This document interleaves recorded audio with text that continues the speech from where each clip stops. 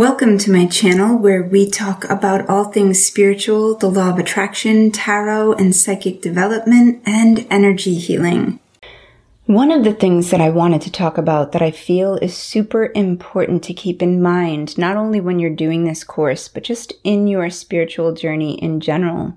A lot of people will focus much of their time on healing practices, and they're really digging for things to heal. And I just want to kind of give a different perspective on that. Whatever you focus on expands. So if you're focusing a lot of your time and attention on healing, you will create more that needs to be healed.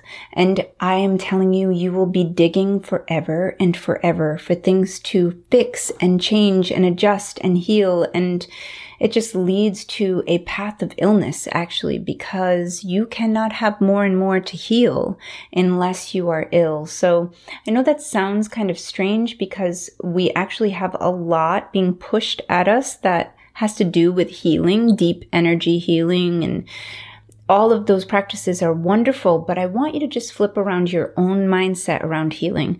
And instead of thinking it as something that you need to fix or adjust, start to think of it as you are trying to, or not trying to, you are moving more and more toward wholeness.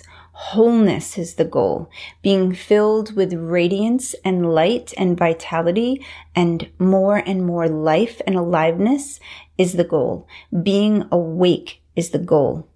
If you were perfectly radiantly healthy and whole and your highest self living your best life, you would not be focused on healing anymore. So take healing out of the equation and just be thinking of filling yourself with radiant light and being whole and being as awake as you can be, and also being your highest self and letting spirit kind of move through you and move in your life. Those are the goals, not healing. I hope that was helpful for you. I hope it wasn't too upsetting, and I will see you in the next video, my friends.